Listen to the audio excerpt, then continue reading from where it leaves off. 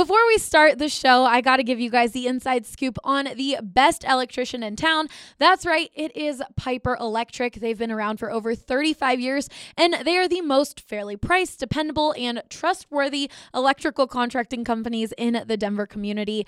Best part is if you call 202-646-6765, Piper Electric will hook you up with the DNVR Back to School special, and you will save 20% off your next service call. No job is too big or too small, so don't forget to call our friends over at Piper Electric. Let's start the show.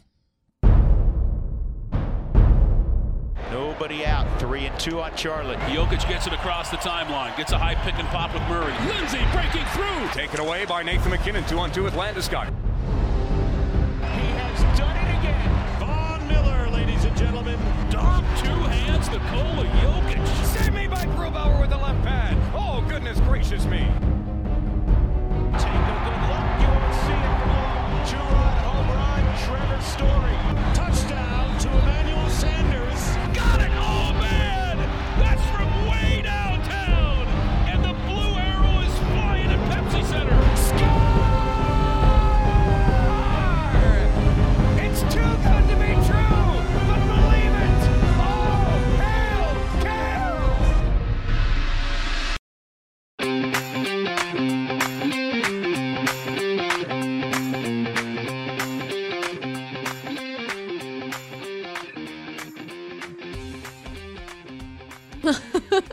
Andre, are we good?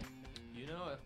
All right. Welcome into the Denver Sports Podcast presented by Breckenridge Brewery, home of the greatest beers in Colorado. All of In the our world. In the world. In the world. Well, what's your favorite beer then, Ryan? Tell the folks. Strawberry Sky. It's got to be Strawberry Sky. I had my first one this weekend. Fire. Absolute fire. Would you say it's your favorite too, Brendan? Yes. In fact, is 11:59 too early? / do we have any in the office? We do have some Strawberry Skies. You should have grabbed some. All right, Kale super intern. Get on it. Go He's fetch. trapped in a world of chords. Rudo, which one's your favorite Breck Brew? Mine changes like every week. I'm not 'Cause gonna there's just lie. too many Yeah, good ones. Their Christmas ale is out now, actually, at my I haven't local. had that one. Seasonal. Right, exactly. Their seasonals are super good. I've had their autumn one and their Christmas one now, and they're both What's the Christmas one taste like? like Christmas. Christmas. Yeah.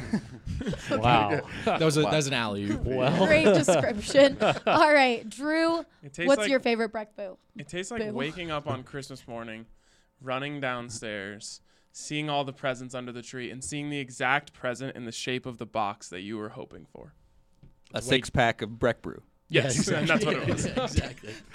It all came full circle. Colorado Core. The answer is Colorado Colorado Core. That's Core. stuff. It's the nectar of the gods. Like nectar I of have bought in so entirely on Colorado Core because I'm a big cider guy. But the problem is they can be really, really sweet, and like you can only drink one. And who's trying to just drink one? So Colorado Core like backs off on all of that, but it gives you like the beer part of it too. But still, it's like the perfect fall drinking beer. I'm gonna see if it continues to be my favorite as we go into winter. I may find the Christmas ale to be more to my liking, but right now I can't get enough of The it. vanilla porter. Go ahead. Old is- standby. I've been drinking that for years and years. So is like, so good. It's so It's good. so smooth. Yeah. Like when I had it for the first time, I was like, whoa. Yeah. You were going to say Yeah, something. but I on was just Nitro? gonna say, people don't realize that Coors Field is actually named after Colorado Core. CORE''S. Coors Field. And with that, as you guys heard, I've got Drew Kreisman here, Rudo, Brendan Vo, and Ryan Koenigsberg. Andre Simone is on the board, and super intern Kale is helping out with the live stream. We got to start off with your Colorado Avalanche. They beat the Capitals in D.C. 6-3 after scoring 3 goals on 3 shots. And then they went up 4-0 in only 9 minutes and 25 seconds of play. I mean, wow. They're undefeated, 5-0. And it's just, wow. Yeah. You gotta love learning something new. I've never seen a goalie end a game with a 0 save percentage before, but shout out Braden Holtby. Has that been done? Do we know if that's I have happened no before? idea if it's happened. I don't even know where you would look that up because you have to get pulled pretty early to get a 0 save Yeah, percentage. 3 but- shots, 3 goals on 3 shots. It's just absolutely I mean, wild. I think that first period, yes, the Capitals struggled, but it also showed the potential of this team. That period was the best the Avs have played so far this season. Then the rest of the game, they decided to make things interesting, which is classic Avs. But at the end of the day, you're 5-0. You can't complain at all. So, But that happens when you go up by that many points. Yeah. You feel like cruise control comes on. It's pretty funny, though, because on the broadcast, after they scored on the first 2 shots, Mosier says if they want to chase Holtby, score on the next shot. And the funny thing is McNabb goes, I don't know if they want to do that. he was Because right. then the other dude came in, and I mean, he ended up only giving in 1. Oh, no, he ended up giving in 2. He gave up 2 and an empty And an netter. empty Yeah. But so far, Samsonov, their other goalie, has been the much better goalie for them. So thank you for starting group, Capitals. Is it safe to say that was like the avalanche we've been waiting for, like the peak in terms of fire? Just that first period. Is it peak? It's very close. They absolutely have the offensive ability to score on every single shot.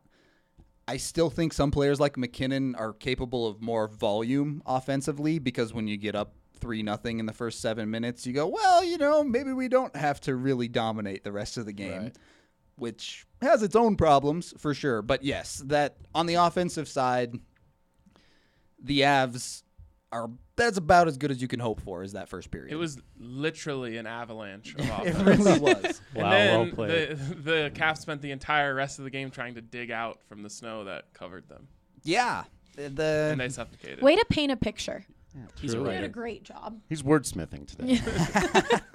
How many years until the Avs give up a top 50 pick for Samsonov? Since that's their deal, right? We just trade for goalies on the Caps. Well, given the way Francouz played the other night, maybe never. That's true. I So mean, now we know how to pronounce it. Yeah, how do you don't pronounce take it? my pronunciation as law there. The announcers during the game changed their pronunciation like 10 times. So I want it to be Francouz? Francouz, so we can just do it's when definitely he has not saves. Francouz, even Oh, though I man. called him that for a year as well. I said that on my It's video very, yesterday. very Sorry, hard people. for Americans, I think, because he flicks his tongue and mutes the U, which is a Czech thing, I guess. And I physically cannot do it, so I just say Francouz. But Give us your best impersonation of how he says it. Francouz. I don't know. All right, yeah, Oh. Francouz is that word. Pavel works Francouz. so well, though. Yeah, Like, just why call him not? Pavs or something. Yeah, I don't know. totally. All right, Drew. The whole world is waiting for your Yes. hockey takes. Drew has found a new love, and that is hockey and the Colorado Avalanche. I have watched 4 entire periods of hockey now, and I followed one hockey game on my phone. That was the one Commitment. the one in overtime. I had stuff going on, but this is exciting. I'm having fun, and of course, I'm totally bandwagoning onto an awesome team, and I am absolutely fine with that.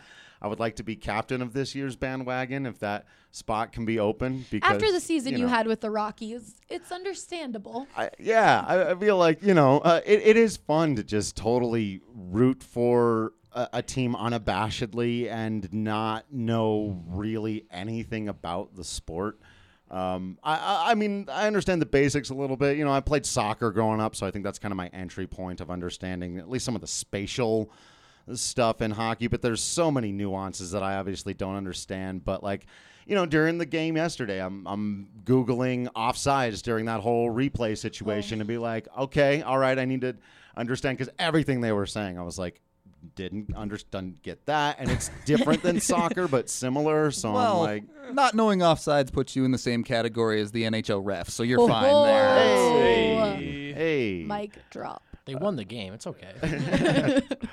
But no, that was a whole lot of fun, and the Avs community on Twitter has been super awesome They fully about it. embraced you. It's Yeah. awesome. Everyone's been really nice and putting things in baseball terms for me, so I'll understand stuff, and I love the willingness to do that. I know that there can be a lot of gatekeeping in these communities. I know a lot about that from the comic book world and from a little bit of soccer. There's a lot of that where people don't like it if you don't know their sport and you want to talk about it, and I've gotten 0 of that. Well, here's the thing with hockey fans especially. They can very much be like that. Absolutely. But I think where it's appreciated is you aren't coming in without knowing and pretending like you do know. Right. That's where Yeah. hockey fans get really frustrated, is when, big Broncos guy comes walking down the hall starting telling them how their hockey team sucks or how the hockey team should do this or that. When you come in and you're like, "Hey, I don't know what's going on, teach me." And they're like, "Yeah, come on, come be one of us." Right. It's been a lot of fun. And like I get that from a Rockies perspective, because Rockies fans feel that way too. There's a lot of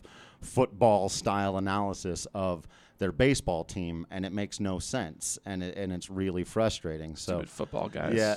I think fans are also really excited to just have the city of Denver and Colorado like start embracing their team. And so I think people are just excited. They want other people to be excited. They want to be that Denver team.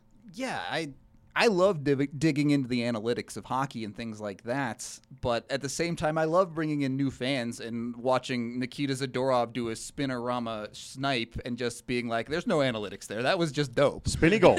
Yes. That's your favorite goal Spinny type. goal is my favorite goal by far. I've gotten treated to a couple of nice ones from my new favorite player, Burakovsky. I know. He's your boo. He's your boo. Halloween It's October okay. version of him, Burakovsky. Burakovsky. It's my guy. Apparently not totally yet. Yesterday, but- the spinny goal was Nikita Zadorov. Right. That was a very pretty Big one too. Z, as Can things be people like to pretty? call him. Is that- Oh, yeah, pretty. Yeah. Definitely. Someone needs to show him that Colin Wilson spinny goal from last The year. wheel snipe Selly from Colin Wilson, Yes. for sure. One of my favorite things about hockey has always been, because I never really watched the games, but I'm obviously a huge sports guy. Back in the day when everybody watched Sports Center and they would always have the top 10s, I would catch some hockey. And my issue with it was always there's so much chaos. I could never understand what was going on. But then the best thing about it is when somebody has a moment of brilliance in hockey, they exert an extraordinary amount of control over that chaos in a way that just blows me away. Like, how, given all the circumstances that were completely out of your control there, did you do something so purposefully? And that's what blew me away about the first period. And I even kind of tweeted it out. Everything the Avs did was crisp and purposeful. Yeah. And you recognize that in professional sports, guys that know what they're doing. And so when you can control the chaos, it blows me away. And it wasn't just the people who were scoring goals. If you looked at Nikita Zadorov's goal, Nathan McKinnon gets up so high he hops over so that it could be a goal and he doesn't deflect it. I didn't or even know anything. you could do that. I'd never seen a hockey player On jump skates. before, unless he was like jumping over, a dead guy on the ice trying to. Yeah, it's such a great sport to watch. And if I may just flex slightly for a second here, I got to watch the game on Saturday night from the 9th row center ice. Shout out Chris Fuselier, Blake Street Tavern, for hooking up those tickets. And even then, like, it's amazing on TV. When you get up close and you get to see it like that, it is incredible what these guys are doing. Like, when you boil it down to, like, its purest form, you're like, these guys are on, like, tiny little blades on ice doing, like you said, controlling chaos, zipping through guys, making these passes, like, the speed of the passes. You talk about them jumping. It always blows me away how good they are at just catching the puck with their, like, very clunky gloves on. Casually skating backwards is an essential part of the game. Right. I don't understand. Like every other sport, you have your skill set, and then in hockey, here's your skill set: puck control, handling the puck, receiving passes, squeezing through windows, scoring on a goalie that's taking up most of the goal, and then they're on skates. I don't understand how they do it. There's a guy behind us at the game who was like, I don't get how they pass it so hard and then it doesn't bounce off their stick on the other side. Yeah, I don't get Oh it. my God, there's so many I don't noobs. either. There's like, look, they go so fast over there, and then they're still so fast over there. Going backwards. I don't want to make too many of the hockey people I've won over grown now, but every time I see someone catch a really hard pass like that, I think of the Mighty Ducks and the eggs on the ice, and I always think, catch it like an egg, dude. That must be what they're doing, man. They're catching it like an egg. I get this thing. I'm getting it. That holds up until someone tries to throw a saucer pass through the air and they have to bat it out of midair into the goal. But but they really are truly incredible athletes. I've skated my entire life, and I still struggle with doing the 180 and keeping my momentum into skating backwards. So the fact that pretty much every single NHL player can do that in their sleep is just ridiculous. Rudo, I'm going to give you like benchmarks for Sure. where the Avs are in the league, and you Yes. tell me to keep going. Uh-huh. I assume they're a top 10 team in the league. Yes. Top 8? Yes. Top 5? Yes. Top 3? Yes. Are they the best team in the league? I don't think so because of schedule differences, but they are the only undefeated team in the NHL currently. That's worth something. And after beating Boston, I think you could make the argument that they are. You the top absolutely could. All right, look, it's 5 games into the season. The other undefeated team until last night was the Edmonton Oilers, who were no one expected to be there. So small sample But size, they have but McDavid. right. McDavid and Leon Draisaitl kind of just carried that team, and then James Neal decided to be good again. But the Avs had expectations this year, and so far they've made those expectations look well below the bar. I haven't seen him lose a game since 1999. Well, there it is. You're the lucky charm. There you You go. missed 2001, huh? Yeah. No, I must have paid some attention in there. Yeah. Drew, what do you think of the fights in hockey? Yeah. It's very different than every sport. Yeah, like out of context of the rest of it, I find it as entertaining as anybody else, and it does seem like I've seen the highlights of the older ones. It's like that would make me uncomfortable. What they appear to allow is fighting now, like. Yeah, all right, but I'm also old enough to remember when Carmelo Anthony got suspended for like 20 games of a season, and the entire Nuggets year was 'Cause he completely basically torpedoed slapped because he someone. slapped a guy. Yeah. And The closed I, fist slap. Right. I stand by that. In hindsight. No. Stand by that as a proper form of attack. Yeah, that was a good move. Glad that happened. And then he ran away. Solid Let's not forget strategy. that Slap part. him in the face and run away. Yeah. Marty Collins was. After he tackled J.R. Smith. I remember that very vividly. And because it legitimately torpedoed the Nuggets' entire season. And they could Melo have. was suspended for what? 20? Did you say 20? I think it was I thought 15, it was 15. 15 Oh, yeah. games. Eight. Nene got 10. Right, they added Iverson maybe 3 games into the suspension, so Right. then it became the AI show. Right. Then Melo comes in. I think AI gets injured. So there was like a 30-game stretch of like, oh, it's either Iverson or Melo, and then they had Right. to play together, and that was no fun. Right. And then they took game 1 from the Spurs that year before they went on to destroy everybody else. But that kind of stuff really does bother me. Or like, it wasn't that long ago that Nolan Arenado got suspended for 5 games for swinging and missing. That was so dope. Though. Yeah. I loved seeing Nolan that Yeah. mad. Yeah. He That was was awesome. livid. Yeah. Are we pro-violence? Is this a pro-violence podcast? Well, moving it back to the game against the Caps, Good call. they went up ahead by so much that the Caps' goal was just to literally like smash them against the boards. And with little Sammy G, it's so nerve-wracking to watch when he's gotten bigger, but he's still so small. And I'm like, please no. And the Avs are mostly a finesse team. Absolutely. So as soon as yeah. a team's just like headhunting them, you're like, oh god. It's like, please get out of the period. I mean, hockey's a funny that way because the person who laid the biggest hit on Sam Girard was Alex Ovechkin, Yeah. who is arguably the greatest shooter in the history of hockey. And yet he's still 6'3", 220, and can just level you because you have to be that in hockey. And Girard isn't. That's the one drawback in Sam Girard's game is he's going to be on the smaller side and he's going to have to deal with contact. Most of the time, he has his spin move that gets him out of trouble. But occasionally they line him up, and thankfully from this one he popped right back up and looked fine. But He looked dazed. nah, he looks fine. He looked dazed to me. They were He kind of he like shook it. He was like, oh, okay, and then popped right back up. It's like and I was 1980s football. They're whoa. like, he just got his bell rung. That means he has a concussion. They have concussion spotters, and he didn't get called. But well, that's a topic we won't have to go too deep into there. But So Bednar is now. Well, I said Bednar was 3 for 3 on his challenges, but I got corrected on that on Twitter. But that's Shocker. Well, I mean, the coach It still is has to. coach's it's the has to entire challenge. staff. But- Yeah, The Heimlich maneuver. exactly. yeah. But last year, that was very different. The Avs weren't getting these calls. The Capitals scored, and it got overturned for offside. And the Avs were not getting those calls last year. And this year, everything is going their way. We're going to touch on wood for that. Yeah. They've all been pretty definitive this year so far, thankfully. Hopefully that continues. We'll see which way they start to break when it's a 50-50 type call. Not sure. You'd never really know. With those ones, hopefully things are a little bit clearer with the offsides at least. I do think that the rule is dumb.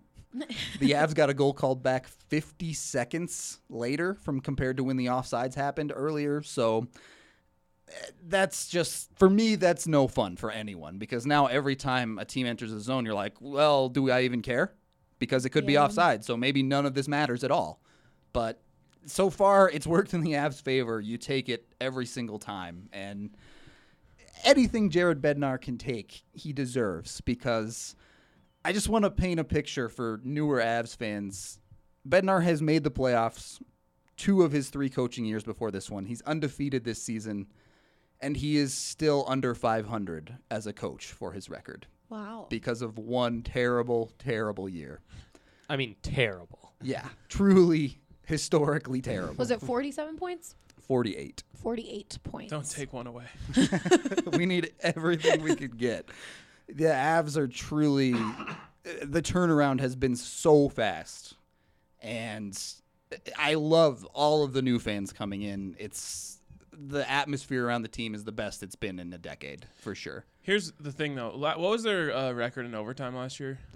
I forget the exact number, but it was like, 12 or yeah, it something? was like Yeah. really, really bad. I think they had had 14 or 15 overtime losses. Yeah, they Yeah. had like 0 until like the closer to the second half of the season. Yeah. So you take that, and that was an anomaly. Yep. You should never be that bad in overtime. And then the amount of offsides, 50-50 calls that went against them felt like an anomaly. If those things even out last year, you're talking about a team that gets a much higher seed in the playoffs, is a much better team. This year, if those things start to go their way, I mean, I feel like that's why, like, obviously it's one of the reasons why they're undefeated right now.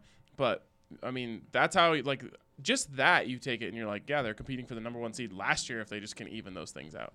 Yeah, it really is the little things for them now to just kind of find the consistency and not let those anomalies get the best of them. Just kind of keeping it even keel. If they lose a couple overtime games, they come back and win the next one instead of it tumbling into something bigger than it needs to be. All right, well, the Avs take on the Pittsburgh Penguins Wednesday night at 5 p.m. Rudo, what do the Avs need to do to keep this undefeated streak? Well, this is the McKinnon versus Crosby Cole Harbor battle, and it's time for McKinnon to show up and be the player he can be. I say that McKinnon has 8 points in 5 games, which is ridiculous to say he's looked human with those point totals, but he absolutely has. And Crosby tends to bring out the best in him. I would love it if, as Drew talked about, McKinnon is one of those players that's absolutely capable of completely controlling a play and entirely taking over a game. And that's what I need to see. Do someone else? Well, him not doing that so far, is that him recognizing the rest of his team is playing well, Mikko's balling, him just doing the things he needs to do, or has Nathan McKinnon been subpar this season? Subpar is Yeah, I can't call him Points, that's subpar. hard. Right. Right, Well, subpar. sorry. As a Below scorer, his standards. below his elite standards as a scorer and a goal hunter. Yes, below his standards, absolutely. I don't think it's the recognition of the teammates around him by him. However, Bednar has been much better about spreading out the time on ice. He's not playing these ridiculously absurd minutes. That's playing it into it a little bit, but also he just hasn't quite found his shot yet this season. Both of his goals, one was an empty netter last night, and the other one was a tap-in rebound. So he's shooting on non-empty nets. He's shooting below 6% or something, which is way too low for him. It will come up. And once that happens, it's actually kind of a good thing because this happens every year with the Rockies where the whole team gets hot at once and then they spend the rest of the season having pieces of it but can't put it all together. McKinnon not being hot now means that when Rantanen goes cold in the future, McKinnon can step up a bit more. Right. So reminds me of when Nolan Arenado literally did not hit a home run for the first 10 days of the season, and he hit 41 this year. Right, exactly. Yeah, I'm looking at it as a positive because I'm like, wow, they're 5-0 with Mac just being, I don't even know what to call it, very good, just not great Yeah, like yet. let's not kid around. Mac's on pace for like 130 points, and we're like, oh, he's got more. He'll be better. It's fine. But he does. Right? No, it really does feel like he could potentially win every award in the league if he figures it out. It's kind of how I feel about Philip Lindsay right now. Is he's on pace for over 1,000 yards and 11 touchdowns, and I'm like, yeah, still haven't seen like full fill yet. yeah. For sure. But with that, going back to the Avs, it's been really exciting to see the Avs struggle a bit in their secondary scoring last year and the improvements that Joe Sakic made in the offseason and how much better that has been in these last 5 games. Yeah, it's obviously Burakovsky with the 2 game-winning goals has Drew as a new fan. My guy. Which What's was his nickname? I call him Burra. Well, Burra. these days I call him Kakarot because I had fun with making him a Super Can't spell Saiyan, that but either. That's awesome. It's an S, a K, and a J all right together, so that's a no. Yeah, Burra's good. He has stepped up his game. I think he's been a lot solider than a lot of people expected. And then last game against the Capitals, obviously Kadri went off and helped with 3 points in those first 4 goals. So And then Donskoy also. Yeah, Donskoy earlier. got involved early and then picked up a couple points against the Caps as well, or at least Belmar. 1 assist. I need nicknames for all these new guys. Yeah. So Kadri, what's his nickname on the team? Nas. Okay. Nas. Donskoy. I don't know if I'm allowed to say that one on. Oh. Like Can we that. just call him the Don? Because I think that'd be dope. I'm down with that. All right. Belmar? Oh yeah. There's 2 with him. A lot of people say Belly, but his name is Mm-hmm. Pierre Edouard Belmar, so it's PEB. So a lot of people call him Pebbles. Is that like So what his is it- teammates call him, or Ooh. does he hate that? I kind of would hate that if I was him. I don't really know. He's a really fun guy in the locker room, so I think he just goes with whatever. Okay. And then Nichushkin. Nuke. Okay. Nuke. Oh, that's Oh, good. yeah. Is it Belmar or Belmare? Belmar from Okay. everything I've heard. These hockey names. Yeah, I All know. right, we're all ready to go now. Oh, You know who I Ryan- love? Sam Gerard. Easy. Did he do the loop-de-loo that made Yes. everyone Yes. mad? Yes. Great move. Great move. What's he Moved called twice. that? What's the French name for that Gerard uses for spinny? La Tornade. Yeah. Learn Oh. that. Learn that, Yeah. Drew. La There's another Tornade. one. Yeah. Separate from a pirouette, also. I think so, yes. That was a Z, my guy Z, my man Z. Yeah. I'm going to learn some of these names, I promise. Ryan's new guy is Ryan Graves. I'm just a big Graves guy. Yeah, the gravy train. You can get on that. Gravy Okay. train. Gravy train hockey people. Is it because you have the Hilarious. same name? Kinda, a little A bit. little.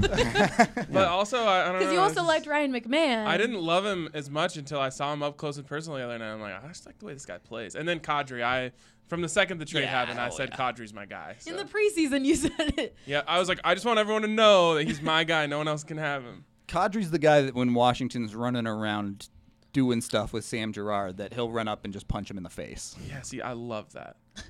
They needed a dude like So that. it is You need- promoting you violence. need a D-bag on your he team. likes that. You Absolutely. could use one in the office. We need an enforcer in here. Yeah. Okay, with that, we are having a Avs watch party at the Ice House, at Ice House Tavern. Correct name for it. Downtown tomorrow, Wednesday night. Game starts at 5 p.m. So be sure to stop by. I think pretty much everyone is going to be there, and it's going to be a great time. And we're also giving away suite tickets, and the suite, let me tell you, is freaking dope. So you're going to want to be there for that. We'll be selling merch, and there'll be Breck Brews galore. But if you're not going to be at the watch party, then you got to stop by Total Bev and check out their incredible 30% off deal that they're giving specifically to the DNVR family. 30% off your purchase of $25 or more using the promo code DNVR 2019 online or on their Total Beverage app. They've got everything you're looking for, including CBD products. And if you get overwhelmed with hundreds of options, don't worry. Their incredible staff members will help you find exactly what you want. So don't forget to use the promo code DNVR 2019 for that 30% off. We're going to talk about the good old Broncos and Nuggets now. Hell yeah. At the same time. All right, you go. got 1, 2.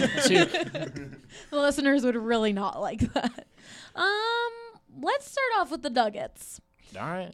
They are undefeated as well in the preseason. That's right. It is the preseason. You could argue it's a bigger deal than that. So wait, You could not. Avs You are going could for not 98 do and that. 0 with the cup.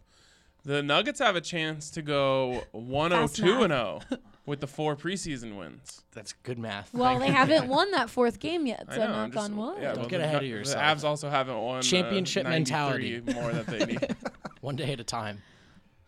is there a question? Are we just talking about them? I mean, how do you think they took on the Phoenix Suns last night, won that game, almost blew it though. But they didn't. Michael Porter Jr. once again looked great. Jeremy Grant as well. What do you think of their performance? Yeah, obviously I think we'll start with Michael Porter Jr. That's where everyone wants to start. He looked great again. He looks really aggressive as a scorer. He has scoring instincts. And his skill set is just popping off the screen right now. So however much work he has in front of him in terms of getting into this rotation, starting, being an impact player on a 54-win caliber team, we'll have that discussion, but we know that at his core, MPJ is this good. MPJ is cut from that cloth of elite prospects. And if he's healthy, the Nuggets have another young stud.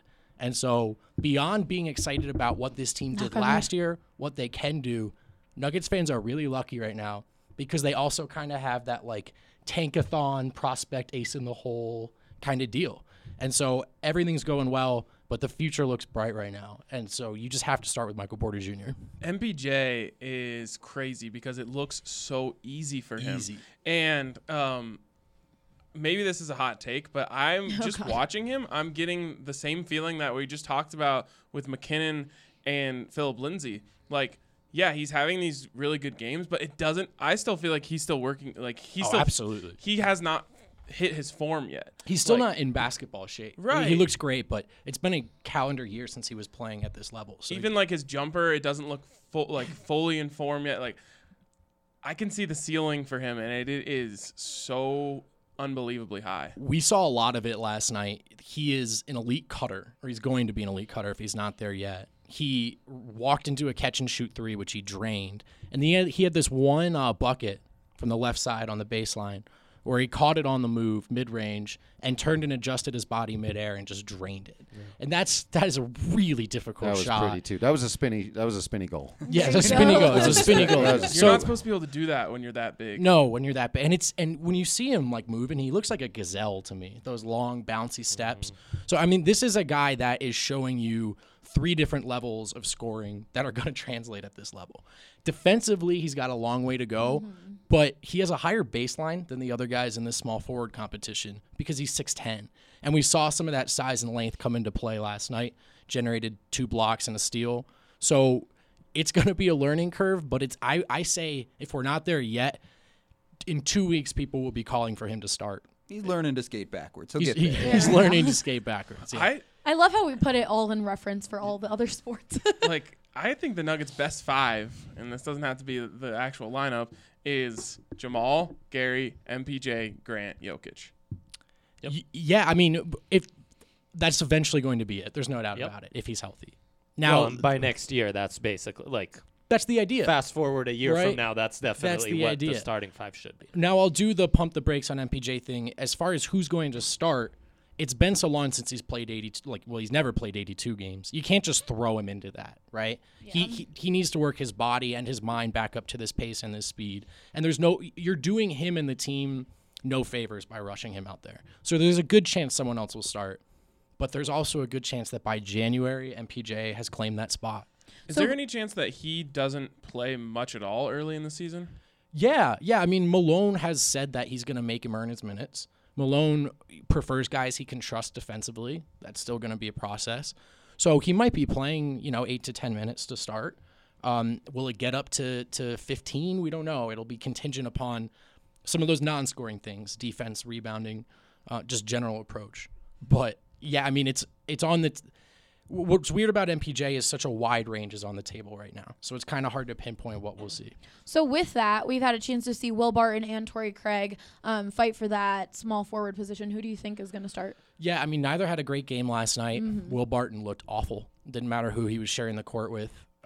His three-point shot, he didn't look strong at the rim. He wasn't making smart decisions. He was looking off MPJ, which should be a crime in the preseason. And then Torrey Craig is... Those two probably shouldn't be on the floor together. Well, yeah, they definitely shouldn't. And Craig, when you put him in there with the starters, you saw some of his potential value, that hustle, that defensive ability. But you also see the other side of that sword, and that's the other team's indifference to him on the offensive end. His inability to make himself a threat when he's off ball, and teams are ignoring him. He cuts at weird times. It clogs Jokic's lanes. So The spacing's just all off with Craig in there. And so I do think it'll probably be Will Barton, but he did himself no favors last night. Worst player on the floor, I thought.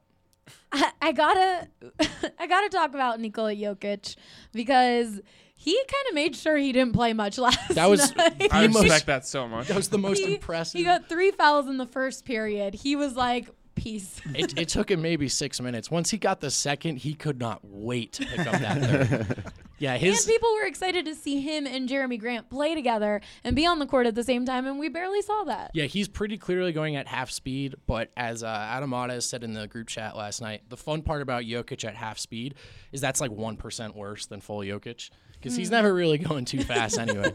And even when he doesn't care and he's disinterested, he still puts his fingerprints on a win. So you don't worry about him at all in the preseason. But you do laugh because it's peak Jokic. He does not want this. Like, he would forgo it if it was up to him. Well, do you think the Nuggets will go undefeated in the preseason? Yeah, and the regular season probably. Oh, okay. Yeah, I takes. think they could go undefeated in the preseason. It won't matter at all. So there's that. But yeah, no, they're really deep right now. And here's a real take. That's sort of what's reared its head during this preseason is when all these other teams are checking in guys in garbage time that I have to Google as a credentialed basketball writer. The Nuggets are checking in guys that have legitimate claim to a spot in a rotation. So the depth jumps off the page right now. And we saw a little bit in that first quarter last night of what the Nuggets look like when the starters are clicking at the same time, particularly Murray and Harris. So not quite as exciting as 5-0, but the Nuggets hype is real right now. All right. Well, another hype that is kind of getting real is the Denver Broncos. Broncos are back, baby. Weird to say. They shut out the Tennessee Titans 16-0 I'm thinking Super on Bowl. Sunday. Ryan, that defense looked like the defense we've been waiting to see all season. And why is that? What changed? Well, real quick, when was the Avs' first game? October 3rd. So, and when was the Nuggets' first preseason game? I got it up. Hold she on. knows. October 8th. So the Nuggets, Avs, and Broncos, none of them have lost in October. Wow. Rockies haven't lost in October. Rocktober. There we go. Rocktober. Rocktober. Undefeated. And I think DU Hockey also has not lost in October. Do you know who has lost in October? Hey, don't say it. The Buffs Wow. and the Rams. Oh, sad. We didn't bring them on for a reason. Oh, yeah, wanna we talk didn't bring about Those it. losers. So sad. Gotta earn a spot at this table. Well, the defense changed, and we talked about this a little bit last week because Vic Fangio pulled some triggers and made some moves and pulled some strings. When he put in Alexander Johnson, I keep doing that. They got me. I'm calling him AJ, but I keep accidentally slipping and calling him Alexander. AJ which likes But him. that's just his like you name. like Ryan Graves. Our AJ Hafley likes AJ Johnson. Johnson. Why and I don't you think want to it's all call him about the first Alexander name. Johnson? 'cause it That's his just doesn't- name. No, his name is AJ. Oh. And It's a better name. and it just sounds Okay. better. It goes like the way he looks and the way he plays is so dope. And then you add in his dreads, and that's even doper. And then you add in his name is AJ Johnson, and that guy is just a baller. And he's number 45. He checks off all of my boxes. And then do you add in that he's a dinosaur? And he's a dino. And I'm What does sorry. that mean? Yeah, what is that? Yeah, we're gonna need Basketball guy yeah. checking in here. Is that a football term? nope, that's just his self-proclaimed so weird. alter ego. You guys should Dinosaur read could the be. He said- DNVR. Kid picks So- with We should. little So- arms. That's what I he hear it's does good. after he makes plays. So he said that he's these come tiny up hands. with this term that he's a dinosaur because dinosaurs eat goats. How great is that? So wait, does he eat goats? Yeah. He might. I mean, goat meat isn't bad. Yeah, but I have a feeling that in this context, he's not like cooking and roasting it. Like I think he's just a big Yeah. fan of like goat cheese on crackers and All right. stuff. The That's a face lot you more. made on the goat reminded me of the first time you tried a Rocky Mountain oyster at the Dark Horse. Yeah, Did I do that? Oh, Yeah, we made Brendan try Rocky Mountain oysters. after the Buffs game. I don't Wow. think I liked it. No, you didn't. Can't remember. They're Ryan actually likes quite them. good, I think. Oh Anyway, yeah, until you told me what they were in my mouth. So they brought in AJ Johnson, he just plays with his hair on fire, and it's awesome. And this defense really needed it. They needed someone out there having fun. He talked about after the game the other night how he's like, oh, it's like a club on the field. Like they're playing loud music. I was just dancing out there. Like, love that. Brought in Mike Purcell, another hometown kid from Highlands Ranch, who has just been a beast in the run game. And they moved Kareem Jackson, who was kind of flirting in the nickel position, and just made him play safety full time. and he's an absolute missile from there. And after they did that, they made teams one-dimensional. And so, even the Chargers, who have a quarterback who used to be good at least, they were one-dimensional, and it doesn't work for them. And then you do it up against the Titans, who have a quarterback who's never been good, and you make them one-dimensional, and there's nothing they can do. Literally nothing they can do. They score 0 points. So making teams one-dimensional is great. Unfortunately, the Chiefs are just like willingly one-dimensional. They don't really care about running the ball. Like running the ball is like a chore to them. So it's going to be a much bigger challenge this week because all they want to do is pass the ball. Except for with Mahomes' ankle, that kind of throws a little bit of a wrench in the gears. But those changes completely alter this defense, and they 100% have their mojo back. I was going to say, we'll get to who won the week, but who lost the week? Braden Holtby or Marcus Mariota? Oh, God, Mariota probably, because he's officially a number 1 overall or a number 2 overall bust at this point. The backup came in and had more passing yards in like 5 minutes. Yep. And it was rough. I mean, some of that garbage time, but yeah, Mariota was awful. Holtby will always have his ring. True, that's true. That is very true. Yeah, Mariota just looked absolutely incapable of running an offense and completing very simple passes. And I think he's probably done. I don't think they've announced it yet, but they're going to make that move to Tannehill, and that'll be it for him as a starter in the NFL. Well, even if the Broncos lose to the Chiefs, they can have that little feather in there. You don't think he would get a flyer somewhere else? I think he'll get a starter, flyer, but I don't know. think so. Who would want to? I'm trying to think of the desperate especially when quarterback. Cam Newton might be available, Jameis Winston might be available, Marcus Mariota with those 3 Heisman-winning retreads is behind the Dak 8 ball. hasn't signed probably his gonna go- contract yet. He's probably going to go like back up Lamar Jackson or Nick something. Foles will be No available. love for Kaepernick, huh? I mean, Sadly not. I think Rudo. we know. Unfortunately. You want to bring up China while you're Yeah, really. Well, no. I do have LeBron's comments pulled up. Just in case for you. Well, So anyways, yeah, that was crazy, but to hold a team to 0 points yeah. is so hard. As I was saying before the show, that's hard to do to a team in college. Like even if you're playing Southeastern Connecticut State, it's hard to hold them to 0 points. My mom. Yeah, went the there. Buffs at least got 3 against Exactly. Oregon. When you shut a team out, that is like the ultimate disrespect and dominance, and I really think it did a lot for the mojo of this team. This is probably a dumb question. Why not sooner with these changes? Why now? How? It's not a dumb question. It's a question that everyone's wondering, and there's not a good answer to it because Vic Fangio's best answer was like, I just didn't think Alexander Johnson was ready yet. Damn it, I did it again. But the biggest point of contention there is in week 1 against the Raiders, they started Corey Nelson at that position, and he was brought onto the team like 6 days before. So he absolutely wasn't ready. With all due respect, I really like Corey. He looked terrible.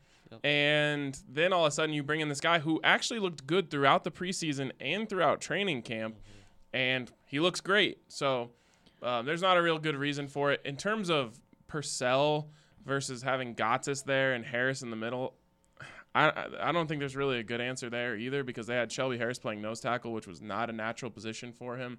Adam Gotsis was a second-round pick once upon a time, so I think they were kind of trying to hang on to what they had there. But it's clear now that the formula for them is stop the run and make teams one-dimensional. Could it also have been just like those nervous, I don't know how to say it, but like Vic Fangio's a new head coach. Maybe he didn't want to trust his gut yet. He was like, maybe I got to stick with this and then he finally was like, you know what? I know what I'm talking about. I am very defensive minded. I'm going to make these moves. And they paid out as soon as he trusted his gut. Yeah, I mean, I think it's twofold there because I think his gut was to put Shelby Harris at nose, and he realized that he was wrong on that. But he also is a guy who loves Mike Purcell. He always jokes when John Elway and Matt Russell came to him and they're like, "Hey, what do you think of Purcell? We know you've had him in your system a couple of different times, but he didn't make the team. Should we bring him in?" And he was like, "Yeah, be careful though, because if you bring him in, you're gonna love him." And you might want to keep him. Right. Yeah, you might want to keep him. And that obviously played itself out. And now we've got another hometown kid in Colorado who's balling out. Well, we got to talk about this offense. They've been enough, but they haven't been anything special. And at this point, Enough the last 2 weeks. yeah, enough the last 2 weeks to win them the games. But Joe Flacco had 0 touchdowns, an interception. Philip Lindsay had the lone touchdown of the game, and Brandon McManus scored 10 points. 9. 9. Oh, 10, 10? including an I extra was point. right. Yeah. Yeah. What's going on? Is that what Broncos fans should expect from this offense? Yeah, I've been saying it for the whole year. The offense is going to be boring and annoying and frustrating and not exciting and Okay, any well. words you want to use. That's what they designed this team. Like the last 2 weeks is what they designed this team to do, is to put out dominant defensive performances and just do enough on offense. Rich Scangarello said today, like, I don't call games for stats, I call games to win. And, you know, I've joked about it throughout the week, but I said they scored 15 more points than they needed to on Sunday. I joke about it, but that's really that's their philosophy there is be smart, you know, try and grind the defense down. The problem that you cannot have continue to happen is the short drives. Like, if you grind the clock and you're running the ball and you're doing, 3-4 yards in a cloud of dust and that whole thing, that's fine. But I believe it was 9 possessions that they had 1 or fewer first downs in that game. You can't do. I mean, if you do that against the Chiefs, you are going to get killed. So you have to be able to possess the ball. But like I said, this offense is not designed for Joe Flacco to throw for 330 yards and 3 touchdowns. It's just not going to happen. Is there any chance that they can keep pace with Kansas City? I mean, the defense has to be ridiculous, right? Yep, the defense has to really play well. They're going to have to get after Mahomes and rattle him early, whether that means getting that ankle flared up or not, or just, having him uncomfortable. They have to do that. But offensively, like I said this, like they can win the game if the defense holds them to 24 and maybe it has to go to overtime, like they're not going to score 30 points and win this game. Yeah, there's no way. Would you consider Flacco and Mahomes basically polar opposites? As someone who doesn't watch a ton of football and doesn't know a ton of the terminology, it took me about 3 minutes of watching Flacco to learn what a check down is. So yeah, I mean, when you look at it that way, the one thing that they both have is really strong arms, so that would be the one thing that makes them similar. But other than that, I mean, Mahomes was trying to make a big play on every play, it feels like. And Flacco is like, check down. And obviously Mahomes makes plays with his feet. Flacco can't do that. That was the hardest thing for me about the Broncos bringing in Flacco is he is a serviceable quarterback in the NFL. But when you are in win now mode, which we know the Broncos always are, to think that you're going to be able to compete in a division with Patrick Mahomes, with Joe Flacco as your quarterback, it just seems silly to me. Now, with Mahomes being injured now, things are a little bit different because he cleared, like someone, Bill Barnwell of ESPN did a breakdown of Mahomes pre and post injury, and like pre-injury, he was the greatest quarterback of all time statistically. Post injury, he's Andy Dalton. So that's been a huge factor in this. And so maybe now you can compete with the Chiefs, but on a grand scheme of things, it's why I was pounding the table for Kyler Murray last year. It's like you are not going to be able to compete in this division over a long period of time unless you have an electric quarterback. All right, well. What about my guy? You've got your Ryan. AJ's got his AJ. When am I get my Drew? Drew Lock, my guy too. I mean, he has the ability to be an electric quarterback. Unfortunately, we're going to just have to keep waiting until we see him. And if they keep winning, we're going to have to wait even longer and longer and longer. But I think he has the ability to be it. There's only one way to find out. And you have to put him out there eventually. So Rich Gangarello said last week the number one most important thing for a quarterback is to not have to play early, which doesn't sound good for us seeing Drew anytime soon. What if the Broncos beat the Chiefs? What does the rest of their season look like? I mean, they're back in it. There'll be one game out of first place in the AFC West if they beat the Chiefs, with the tiebreaker over the Chiefs and Chargers. So mojo and confidence and belief in what you're doing as a football team is everything. And it's already really high right now, which is the main reason why I'm giving them a chance to win this game. If they win that, I mean, they could very easily get hot, roll off 4, 5, 6 in a row, and be right back in the playoff picture. That's what makes this so exciting. And, there's so much talk about tank or don't tank and this and that. And it's like, just think about how this feels right now. Everyone's excited for the Broncos game on Thursday. Like, that does a huge thing. And the players are the same way. They are chomping at the bit to try and go out there and make plays on Thursday and show the world that the 0-4 start was a fluke. And especially if they go win that game, you can point to the 0-4 start maybe being a fluke. Especially those first couple of games. Like, right. I mean, the Bears and the Jags, you win one of those two, you're 3-3 right now. You win both of those, which is very realistic to see. You're 4-2. So, well, on the DNVR Broncos podcast, you talked about wanting or preferring the Broncos to go 7-9 or 8-8 rather than tanking. So I want to take everyone's opinion here and see what you guys think of tanking. Like Ryan's saying now, look at the momentum and look at the positivity around the Broncos now that they've won a few games. But what about that draft pick? What do you guys think of that?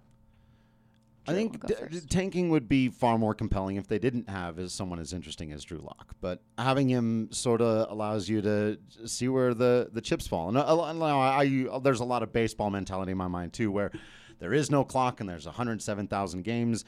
And so you just keep trying to win because crazy things can happen. And football's a little bit different. But, I mean, RK just laid it out, and I trust his opinion. Like, that's if teams get hot like that. And you do look back at those first couple of games, you're like, maybe this team was better than we realized this whole time. It took them a minute to gel. There's no reason to give up on any season before you have to. And so, like, I'm not an anti-tanker. There are definitely times, especially in the NBA, I feel like because there's one player just changes everything for you instantly. Right, and tanking's fun in the NBA. Right, and generally, but you're bad by like halfway through the season, and you've got 40 games. Yeah, even before that. Some teams know going right into it that they're just not even going to compete. Obviously, it never makes sense to tank in baseball. Teams that are bad in baseball, they just are. Like, number one draft picks just don't revitalize franchises in baseball the way they do in other sports. Well, with tanking with the NBA, you still have the lottery. Right. It's not like the NFL which where is objectively you could get dumb, that first right? place. Very, very dumb. Okay. Because NHL has a lottery as well. Yeah, I am all for tanking. Tank it out all the way home. If you're not, you're just delaying the inevitable pain that is coming to you. We saw it with the Avs under Patrick Waugh for years. The NHL has this thing called the Calgary Zone because of the Calgary Flames for a decade. We're a playoff bubble team that were never good enough to really contend to win, and we're never bad enough to kind of start over. The Nuggets, under George Karl. Yeah, so you're stuck in limbo if you don't tank eventually, and just get it over with is my opinion. Even post Karl, the Nuggets were right in that like 8 to 12 pick range where it was like, well, great, we're not getting a franchise player. But the thing that's so crazy about football is like everyone knew Zion was going to be really good. Yeah. And most years there's a basketball player who there's no like question or whether or not they're going to translate. And that the hoop is the same height, the rim is the same size. One of the top three guys is going to be a baller.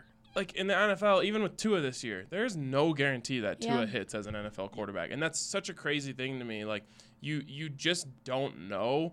And on top of that, especially for the Broncos this year, they had no chance with the roster they have at getting the number 1 overall pick. So the best they could have probably done is 3rd, and even that would have been a miraculous collapse. And so at that point, there's a chance you could get the 3rd best quarterback in the draft, and there's especially no guarantees that guy is going to be good. Yeah, I don't think the Broncos are definitively on the bad enough side of the fence, right? And where you said, like, you don't give up if you don't have to. Yeah, you don't look at them and say, look, they're 3-4 years away, so let's take the quarterback that in 3 years could be an absolute game changer, right? And you might already have that guy. You might already have that guy, exactly. So they're way better than their record, right? I don't know if they're necessarily a good team, but they are better than this. And so I'm off the tanking bandwagon. And here's what it comes down to me. I don't really care about draft pick and this and that. Vic Fangio comes in this year and he's trying to build something. And there's a lot of young talent on this team. I mean, Phillip Lindsay, Cortland Sutton, Dalton Reisner, Bradley Chubb, obviously they lost him. But I keep saying the first floor of the rebuild has already been built. And to me, one of the most important pieces of that foundation is winning culture. And I would have, like, from a fan perspective, I would have never said this before, but the toll, like, being in the locker room and walking in there on a week after a loss or a week after they've lost 4 in a row, it is brutal. No one's talking to each other. People are just on their phones. It's completely silent. No one's excited about anything. And over time, that can really wear people down. And I think the one thing that can derail what you already have built in this young core is to continually lose and have them make losing a habit. And I fully believe that winning is a habit and losing is a habit. So for me, it's like you go 7-9 this year. If you look at that in a vacuum, that's terrible because you aren't bad enough to get a good pick. You aren't good enough to be a competitor. But you'll be able to say we finished the season 7-5 in our last 12 games. We're building something. We're on the right track. Vic Fangio, after those first 4 games, he figured it out. You can say all that stuff, and usually if you look at teams who did rebuild, they don't just go from 4-12 to 12-4 overnight. You have to make a stop on the way. I realize Peyton Manning really throws a wrench into this whole argument, but the Broncos, they went 4-12. They drafted Von Miller. They went 8-8 the next season, and then they went 13-3, and then they went on to go to 2 Super Bowls. They got Peyton Manning in there, but you can make the argument they would have never gotten Peyton Manning if they went 4-12 that next season too, because Peyton wouldn't have been intrigued to come here. Yeah. He said, "Wow, they went 8-8 with Tim Tebow as their quarterback. What are they going to do when I come in there?" So there's a lot to be said for winning, attracting free agents, building a winning culture, belief in the mission, all of that stuff. I've been on the tank train before. It's just now that I've started to see what losing can do to a team, it's ugly. It's hard to watch. So I think even if they do go 7-9 this year, you say that's a step in the right direction. I do think, though, that 0 wins sparks those younger guys. I mean, you can look at it at the Rise. Chidobe Awuzie would tell us that he didn't want to be in that position anymore. Like him and his teammates, his year were like, no, we are going to be the difference. We are going to be the change, and we're not letting this happen. And you can see that fire in those young guys like Phillip Lindsay, like Dalton Reisner. Like, I think it does do a lot of bad, but then you also spark a lot of momentum of let's get out of this. Yeah, the thing is just that fire, it burns out eventually. And so, like, losing – and here's the other thing I've talked about a lot. These guys put so much into going from a Sunday to a Sunday. In between there, they are putting in hours and hours of work on their body so they can get back out on the field. They're putting in hours and hours of film study. They put so much in during that time that when you go out and lose again, it just kills you. Yeah. And it's human nature after a while to start emotionally protecting yourself from that and trying to not care quite as much because you feel like it's going to happen again and you don't want those like legitimately depressing feelings after you lost yet another game. And so guys slowly but surely like lose that fire because they don't want to feel that every single week. And so the more and more you lose, I think it's very dangerous. And if you can just streak together that good feeling a little bit more, even if you go 7-9 this year, those young guys are still going to have that fire. Hey, we still haven't made the playoffs. We got to turn it around. So. All right, well, we will be having a DNVR Sons of Mile High tailgate on Thursday for the game. And, Brendan, you went to your first tailgate. Did you have fun? A lot of fun. Free food, free Breck brews, and your friends. And Broncos football. Flabongos? And, yeah. You got to come to Boulder if you want to do flabongos. Yeah, we don't do those there. They do have shot skis, though. They also have the Bongzilla, which Brandon Spano partook in. No, it's awesome. I had a great time. I had a great time, and I didn't even get to go to the game. I would recommend going and finding a bar to watch from there if you don't have tickets. It was awesome. Yeah, Brooklands is only stone's throw away. A long stone's throw, but no, there's 2 Brooklands. There's the one by the Pepsi Center, then there's the OG, which really is. You could probably hit it with a stone. Yeah, that's good Instagram content. We'll get on that. Well, be sure to stop by that. It'll probably start at around 3, I would say. 4 hours before kickoff, so 2. 2? Yeah. All right. Well, we'll all be there, hopefully. Drew, are you going to make it out? I don't know. Maybe. I might have to prioritize. I'm a hockey guy now. I think I have to go to the Avs watch party the day before. Yeah, see, I think I'm doing Avs watch party, but Being I in this also- company makes you drink a lot. It Yeah, I'm going to does. be drinking a lot of It's Breck really Brew hard. this week. But I also do still have to cover the Colorado Rockies for DNVR. Occasionally. And, yeah. So I need to do a little bit of that this week as well. But maybe I can maybe do both. I don't know, man. It's a lot of fun to see you guys out there. There's been so many people who are so excited to meet Ryan, Andrew Mason, Zach Stevens. Brendan was getting his picture taken. So be sure to stop by. Rudo, do you think you'll make it? I will try to make it. The Avs don't play that night, so hopefully. I mean, Come party. free Breck Brew is really tempting. Rudo, just come through, dude. Everyone wants you there. Just do it.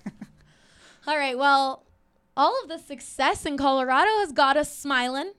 And we all know here at DNVR that you got to take care of your teeth, and that's important. And guess what? Our friends over at Green Mountain Dental Group are giving away a free Sonicare toothbrush when you schedule a cleaning, x-ray, and exam. It's seriously that easy. Check them out today online or call them at 303-988-0711 to schedule your appointment.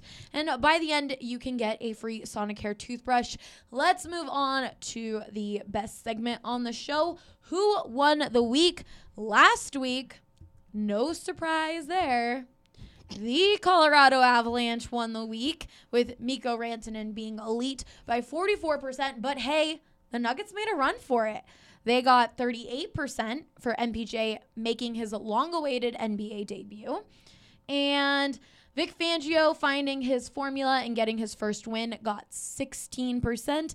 And good old Steven Montez coming into his own got 2%. Oh, Steve. I think he came out of his own. He came into it. He came right out of You're it. like 4 for 4 with those jokes in this pod. Your dad jokes.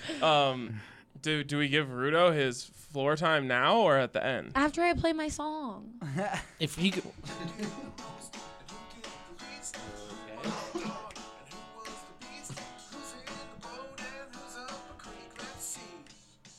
Who won the week?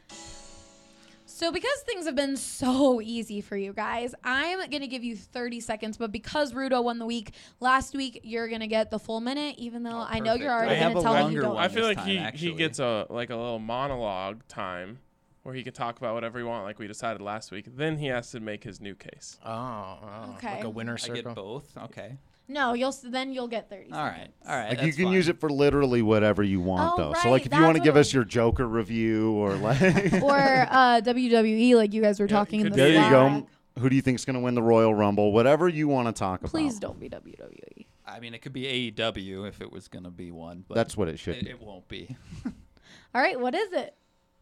We were putting him on the spot here. Yeah, I was going to do it about our watch party, but you kind of already covered that, so. Do it again. You can talk more in detail about it. I really cannot recommend the suite tickets enough. I had the chance to go with these guys, and it's awesome to watch an Avs game from a suite. It's something you should experience if you haven't, and we have a chance to give them to you at this watch party, which, by the way, you can actually watch the Avs because they're on national television, so that's nice. Should definitely show up, have some Breck Brews. I mean, McKinnon and Crosby, if you're a hockey fan, you know it's always fun.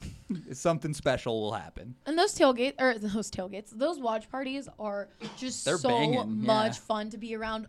All of the Drew, you're gonna have a blast being around all of these other hockey fans. It's just so fun. And I'm going to find some people to take me to my first live game. I've never been to an NHL game, obviously, so I'm going to find some friends to take me So to my whoever first wins one. those suite tickets. Bring There you Drew. go. Huh? It'll be very entertaining. Remember, I've always been your best friend, and I've been the biggest Avs fan in the world for 3 games now. So, Also, the last time we were there was game 2 against Calgary. And that's when Mac scored his top shelf game winner in overtime. The Nuggets were playing at the same time. The Nuggets didn't win. Jamal missed the little Yeah, corner or the little elbow It was jumper. very stressful. We had both games on the TV, and everyone's like, "Oh, yes, no." My back. Real quick, before my time starts, shout out to all the things that didn't win the week for the Avs. Being undefeated, Brett Heimlich getting 3 challenge calls correct. Gotta love both of those things. All right, Rudo, 30 seconds. Go. All right, so obviously Cale Makar won the week because he did amazing things.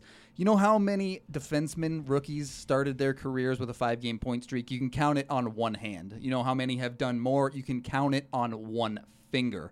Cale Makar is making history, and this is something that the Avs haven't done since the Golden Era. It's truly incredible, and these are the stories 20, 30, 40 years from now. You'll be going back and saying, back in my day when we watched Cale Makar on the 2D flat screen television, he set Time's records up. and we liked it. I actually wanted him to finish that. Time's up. Wow. That was And great. That is quite I was the very sound. focused on the time, but that was very entertaining, Rudo. How long were you working on that?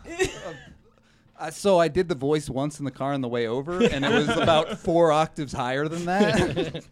So I, had I to like how tone it suddenly down. we all just became like Southern, or where are we from now? Yeah, I don't know how to do an old person voice. It's just a Southern mad person. Okay, Drew, the Rockies, you can choose another team as to your argument as who won the week, but you cannot choose. You're going to choose the app.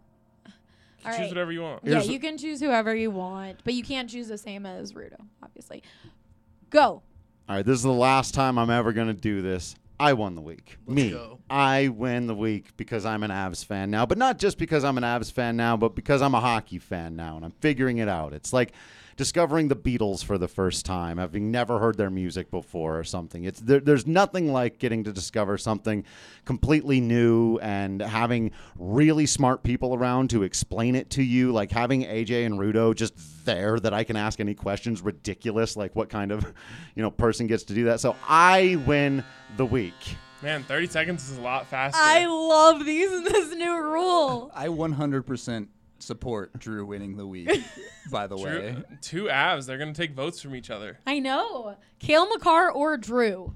It's a hard one. I got this brand new super kicking DNVR hockey shirt. Do you know who that Oh, is? it even has the DNVR logo on there. I don't. It's Miko. Or no, it's Nathan. Oh, it's McKinnon. Miko's on my McKinnon. mind. Miko's on my mind. It's Nathan. from the Sega Genesis games I used to play where you had little guy, medium guy, big fat guy. There are a lot fewer big fat guys in the NHL than I thought. Sega lied to me. You're going to have to get the Big Moose Miko shirt when it comes out. Yes, I am. We're going to have to make him a Burakovsky shirt. That's what I'm saying. Specific for you. All right. Brendan, why did the Nuggets win the week? The Denver Nuggets found their small forward and power forwards of the future. They'll have to retain Grant, but if they can afford him, he slides into what they need at the 4. He's a perfect Nugget. MPJ is top 10 player material. There's a chance that the Nuggets have 3 top 20 players down the line. There's a chance that they have 2 top 10 players, and there is a realistic path to the Denver Nuggets winning a title in the next 3 years. The Nuggets have won the week. God, you saw that I pulled up that other thing. Hashtag Tried to a cover perfect the nugget. time. A perfect Nugget. Perfect nugget. All right, Ryan, why do the Broncos win the week? The Broncos win the week because they're firmly back in the race. It sounds crazy to say that at 2-4, but they are. It's all right in front of them. Beat the Chiefs. You're 1 game out of first place in the AFC West. You're back in the hunt for the playoffs. And most importantly, they found their defense. I said before the season that's going to be the number 1 defense in the NFL. It looked really stupid for 4 games. Well, now they're top 5 in most categories after these last 2. So they found their defense. They're back in the race, and they have a chance to do the unthinkable on Thursday and be right back in it. You finished with 2 seconds. All right, well, we'll see. Andre, do you have a contestant for who won the week? Or do you agree with these guys? No, I think my vote will go to the Nuggets. Let's Okay. go. Hard, Preseason dirty like dub. that? Come on. Huh? You gonna do Drew dirty like that? Oh, yeah. Drew, are you kidding me? I got to make a plea to the I've been Nuggets fans. standing on Drew for like 3 months. He's gotten his time. We're moving on. Nuggets fans, Sorry, vote Drew. in No, this. it's The Avs fans are bullying you. They Bullying are. you. You own the can too. But now you have a chance because the votes are going to be split. Yeah, don't vote for Cale. Put them all towards Drew. Like, I'm fine with this. Kale, do you have, super intern Kale, do you have someone that you have a vote for specifically? I'm going to vote for the Broncos. Broncos. Let's go. All right. And part of that is I'm mostly a Broncos fan, but yeah. It's also because Ryan's This is a why I partner. call you You're an Colin. intern. No, I do love it. I mean, like, I know. you guys are going to win anyway. Like, let's give some love to the Broncos. All right. It's been a while since the Broncos won the week. I'm going to pick Drew. Let's see if Drew wins. But thanks to everyone for listening, and we'll see you guys next week.